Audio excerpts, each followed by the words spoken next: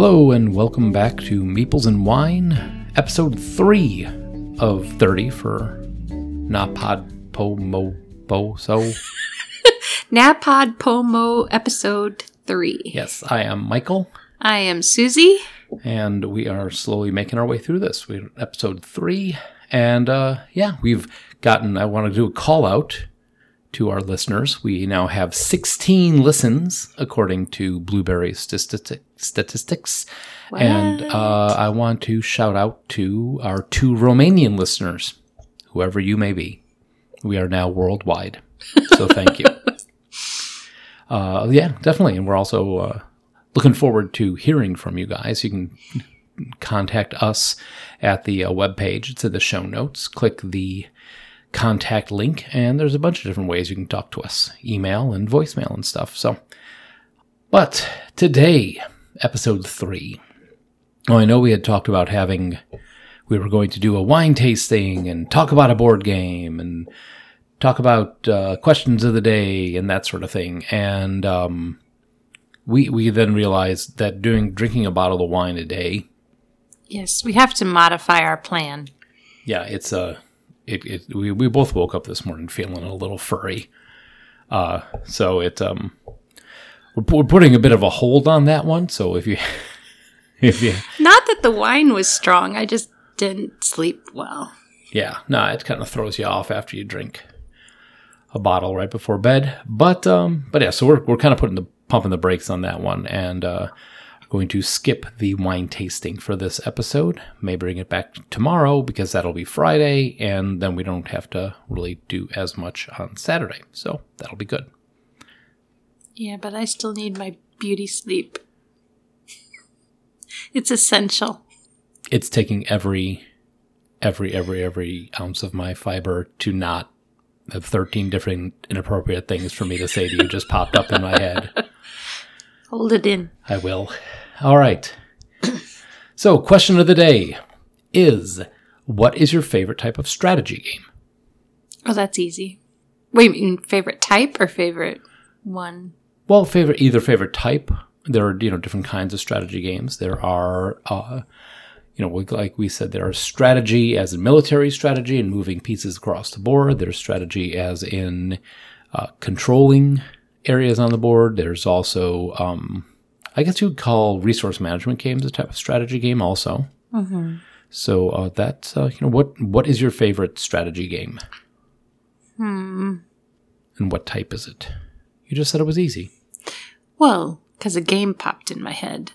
What would you call Robo Rally? Robo Rally? I would call that a strategy game. Yeah, but what type?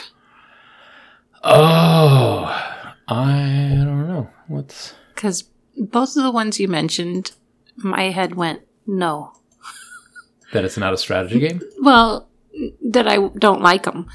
I don't like war games, and I don't really like resource management.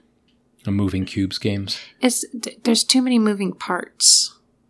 Too many? I like Chinese checkers. Okay. I like Robo Rally. I guess both of those you kind of have to think more than one step ahead. You have to think at least 2 or 3 steps ahead of where you are. Let's see. But not 20 steps ahead. All right, so Board Game Geek says that Robo Rally is a strategy maze racing game. You race through the maze. Yes. That's true. So I like that. Well, what was that one racing game we did where it was actually cars going around a track? There's the sci-fi one, because I know we played a sci-fi one that we have in the basement. We played it with the girls. Yes, there was 2 different rules to it. We played the basic racing one, and then we had a there was like a basic racing game, and then there was one that had like combat in there. I can't remember the name. It's in the basement. I'll have to look it up. Well, I don't remember the one with combat. So no, we didn't do No, we didn't do. There were 2 different sets of rules. Oh. There was basic rules just to race around the track, and then there was rules that you added for combat. Well, because I remember you had to shift lanes to be able to pass somebody and all of that kind of stuff. Yeah, there was that one was good. pretty good. That was More- a alright. little Then there's more also simplistic. Formula Do. There's like an F1 type racing game that's very similar to that, except there's no guns involved. And you have to change out tires and things. I don't remember. I brought We that changed years ago. I tires. brought that home when I was demoing games when I was at Wizards. I don't think it was that long ago. So, but no, I'm pretty sure it was. I can see the box. I just can't see the name of it. I will put it in the show notes. Okay. So, but you don't like. I mean, how deep is how many pieces is too many pieces? Because for a strategy game, I don't know. It's just like if there's just too many things to keep track of, to figure out. If there's too many different ways to get points towards the win, then Also- it's like where it can get overwhelming. Where do I put my effort in? You know? yeah. So it was like we were watching the demo of Wonderland's War before we started this one to see if we can talk about that one. And it seems like a cool game. It seems like a game that I could get into, but there was like a scoring track and a battle track. And everybody had a card that had 5 different tracks on it. And then there were tracks at the top of the card and the tracks at the bottom of the card. And then you had a bag full of tokens. And Yeah, and then sometimes you draw things out of the bag, and sometimes you do, and then that affects this other thing, and that affects this other thing. And then that could trigger this thing, which could trigger that. And then Yeah. it's like never ending. too many mechanics. Yes. Way So too that- many. Yeah, so that one I think you and I watched. It was only 10 minutes long talking about how to play the game, but it was just... And then after you do this, and then you're going to put this into this, and then you put this into this sort of thing. I mean, it looks cool. I mean, the Kickstarter was very cool. They had the figurines looked very nice. Yeah, my thought progression was, Alice in Wonderland. That's been done before. Yeah. Oh, but this seems kind of cool. Oh, it's getting kind of complicated. Okay, no. This is way overwhelming. Forget it. Then it got too far. Yeah. So I guess that would be the extreme amount. Remember, we tried to play that World of Warcraft tabletop game. Oh, there were a couple different ones, weren't there? No, the first one where we had friends over and you and Jay were trying to figure out the rules, and Amanda and I got bored and wandered off. Oh, yeah. That happens. That was it was just like PvP. I mean, that's the thing is that I have a problem with buying games is that I will see a game displayed and it looks amazing. Like, say I've got like War of the Ring. I've got that one, and that one is like the behemoth of strategy games. I mean, if you're going to play the game, you have to block off at least half an hour just to set it up, because you have to put the track. Now, thing I like about that one, and the couple times that I've played it, is that you have Sauron, who's garnering his armies to fight against the Alliance, but Sauron has like a fear track, and he just gets people to fight for him because they're scared of him. And whereupon the elves and the dwarves and everybody else, if you play the men and you're trying to get the elves and dwarves to fight for you, but you have to have a trust track. They won't fight for you until you have enough trust. They have enough trust in you that the battle's actually going to be won, that they're not putting their money on the wrong horse type of thing. So you have a longer struggle to try and get that up there and that sort of thing. But that's I mean, it's just, I bought it years ago and they just finally got a second edition that came out like last year. Mm-hmm. And I had purchased it at Gen Con like in 2000 and Something. I don't know, I think it was 98, 99. That's how long ago it was. I mean, before 2000. Yeah. 1998. Yeah. Okay. But no, I mean, like there's some games that are really good for strategy, but like you said, if you get too far into it, then you just wind up. I mean, might as well It's just like do keeping math. 20 tabs open on your computer. It's like I can't keep track of all of that.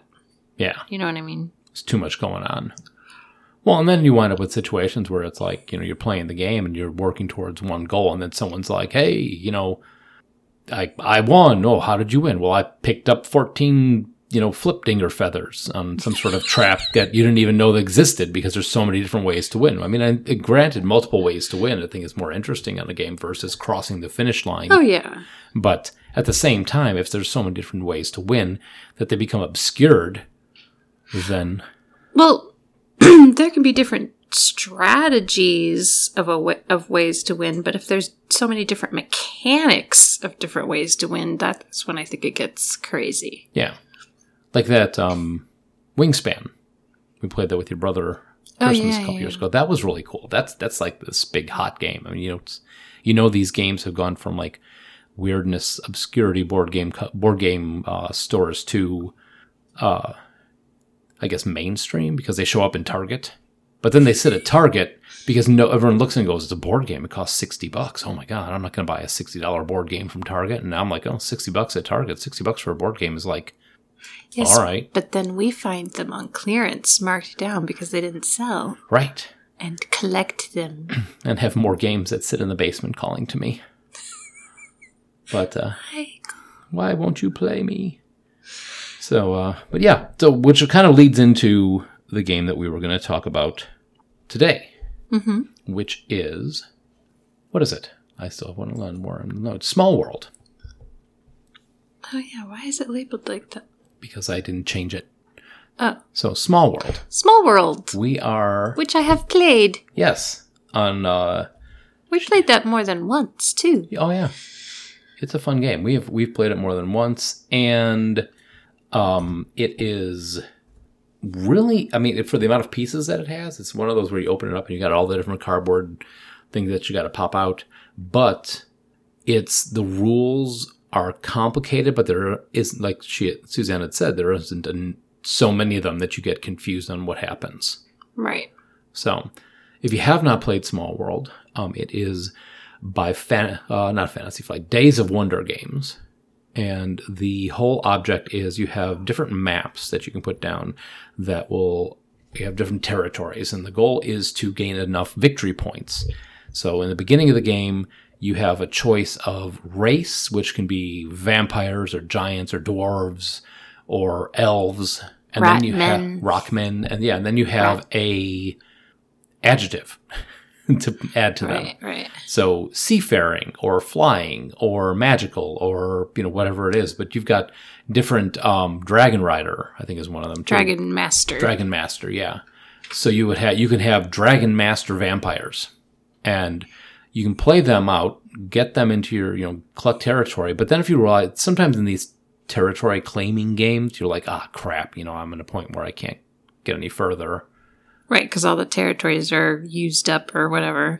But with this one, the races, they can only take you so far. So then there comes a point where you can decide to put your race into decline and activate a new race. So you draw another one with another new adjective, I think. Right? Yeah. It's been a while since we played it, but I think then it was like, so one goes into decline, and it's going to become inactive within a turn or two, and then your new one starts active, and you start building with that one. Yeah, in order to you put let's say you have your race, you put them into decline, you basically skip a turn. Yeah. To get yourself declare them. Declare that they're going into decline, and then you choose, you have a choice of different races, and it's, you have to pay a different amount of points and stuff to be able to draw what you want to draw. So you can you can see you really want maybe seafaring elves because the map that you're playing on has a lot of water. Mm-hmm. Well, you can pay to get those if they're 2-3 down the line, or you could wait for somebody else to grab the, zombie dwarves and whatever ones are before it, and pay less to get to that race. Because then they move up. And you don't have to pay as much to grab them. Yeah, they move down the line. Mm-hmm. But it's fun. It is. It's kind of a standard game for us. We've actually played it online on Steam. I've got it on there. I've been playing it with some buddies, and also played it. I have it on my phone too. It's a good game to play with a fairly large group of people, because I think there's 14 different races. Yeah, it says 2 to 5 players. So 2 players would... I feel like we played it with 7 people the one time, we played it with 5 or 6. We had a large group of players the first time we played it, but I think it would be... I I think you could play it with 2 players. I think it would be fun with 2 players because you could choose the size of the map and you'd get more chances to play races. Yeah, that's true. It wouldn't be so much of it, because like you declare a race going into decline, if you're playing 5 people, you have 4 other people's turns that you have to wait for before you can start doing anything. Mm-hmm. And then at the very end of the game, you counter up the points and go from there. It's like how many points do you have if you have a mine on your lands, or do you have an island, or do you have, how many tokens you have on each space and that sort of thing. It's fun. I mean, there isn't the combat isn't real difficult. Right. Not too complicated, but you still have to think, with the more players you have, the more turns you have to think ahead. Mm-hmm. If that race that you want is going to pop up in 5 turns, if somebody else is in decline, they're going to move that ahead, and all kinds of stuff. Yeah, but it's by Days of Wonder, and there are, there's expansions for it. I'm trying to find where Oh, yeah. Small World Board Game Geek. There are ways that there's, of course, they make a game and it launches. This one came out in 2009, and they made, I think there's 2 or 3 expansions for it that have the dark elves and races and that sort of thing that come through in the other one. So, I mean, it's not, you can still find it. I mean, it's still on Amazon, so it's not totally difficult to get your hands on. And holy crap. What? Small World is going for $70 right now on Amazon. Is that really? Yeah, wow. Holy cats. That's glad we got ours when we got ours. Mm-hmm. But no, the other expansions, there are Small World, there's a Compendium, and then there's Underground, which actually makes that a lot of fun also, because then you've got it gives you more maps, it gives you more creatures, so you have fire sprites and mushroom men and I don't know, more zombie type things, but spider creatures also. But it adds a little bit more strategy to it, but it adds more maps and that sort of thing to it. So that's a lot of fun also. But yeah, played that. And like I said, playing it on a phone is a lot of fun because it's they call it asynchronous gaming. So you sit down at lunch at work and you play your turn. And then whoever it is you're playing, they'll get a notification. It's their turn. And then they have, I think, 12 hours to respond. So you can take a whole week to play a game, but there's no real rush to getting it done. I mean, so you can, if you guys are all in off at the same time or can sit around and play at the same time, that's fine. Otherwise, you can just wait for your turn to come around the next time and see how everything goes. And the other thing I like about the digital version is that it scores for you. So that's nice. Yeah. You don't have to do all the math. Yes, because math sucks. Hey. Speaking of strategy games that I hate, ones that have too much math. Yeah, so what's you never answered the question. What's your favorite type of game? Strategy game? Favorite type of strategy game? Probably a war game. I like any type of... Like Risk? No, not Risk. Risk is just random rolling of the dice. We already know diplomacy. Bleh. Yeah, diplomacy is blah. There is a version of Risk that I did like. Risk Legacy, where they added rules onto it. So you, instead of just having it's almost like a post-apocalyptic type of Risk where you played with the same people every time we played. I was playing it with some guys from church, and I had as I do when I play Risk, you take Australia, because there's only one way in and out. But the characters, the army for the Australian our Australian area army was actually like Mad Max Amazons. And they had this really cool ability where as long they were able to move one space, I think it was they could move one space away and just pop up. Where they had because they all had cars, so they were able to travel faster than other contingents. But I like that one because it took Risk and it added enough rules onto it to make it interesting. And the legacy version of it, where you keep playing with the same people, is that you can have stuff where, let's say, one of the cards that you can play in that game is you can literally drop a tactical nuke on an area. Well, then it becomes irradiated. And they have a sticker that you put over the title on that one. It's now become Wasteland. And then nobody can go there. Nobody can go there. Or you you collect so many areas and you can actually claim a country to yourself and name it. And there's stickers that you put on the board. You play it till you're done and then you don't play it again because like you said, there's cards in there that you're not supposed to open until like the 5th time you play. And you're not supposed to open this card until blah, blah, blah happens and everything's sealed up. So it's kind of a mystery on how the whole game's going to go. But it was a lot of fun. I think the Risk on its own doesn't have a whole heck of a lot of strategy, but this added enough of a twist to it to make it not Risk only in name. Mm-hmm. So that I really liked. Other strategy games I like is stuff like Pandemic, which is a group everybody wins versus the game type strategy. Mm-hmm. So like the Lord of the Rings board game that I got years ago also.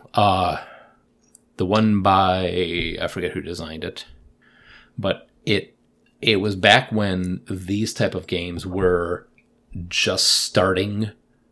Where it's everyone playing cooperatively. Yeah. Mm-hmm. And it was before they had the mechanics down to make it even, because there were some points where it was just like you were just not going to win. You just know you're not going to win. It was one of those, you know that things are coming. Okay, Lord of the Rings. It was came out in 2000. Mm-hmm. Renier Knizia. Mm-hmm. He's the guy who made that game, and it's sometimes it's unfair. I think they've had some new versions of it that came out, but sometimes it just got like, Sauron just slapped the crap out of you, that sort of thing. But it's good. Then he was also the guy who did the Lord of the Rings game that we played with the kids.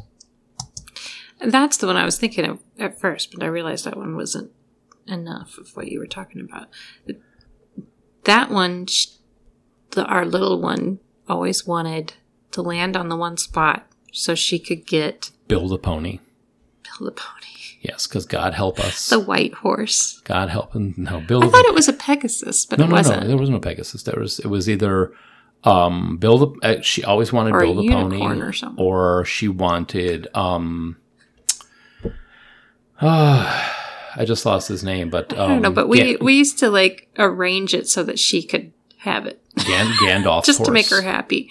Shadowfax, yeah. Yes, that's the way. She always wanted Shadowfax or Build a Pony. Yeah, and that's another nice game because there is strategy to it, and the way Renier Knizia wrote out the rules is that there's actually a progression in it where you could start out really easy, where you're just going from point A to point B, and it's I don't want to say it's like an advanced Candyland because it's definitely not. It's more than that, but it's enough that the girls were like 6-8 years old and they were playing it no problem. Yeah.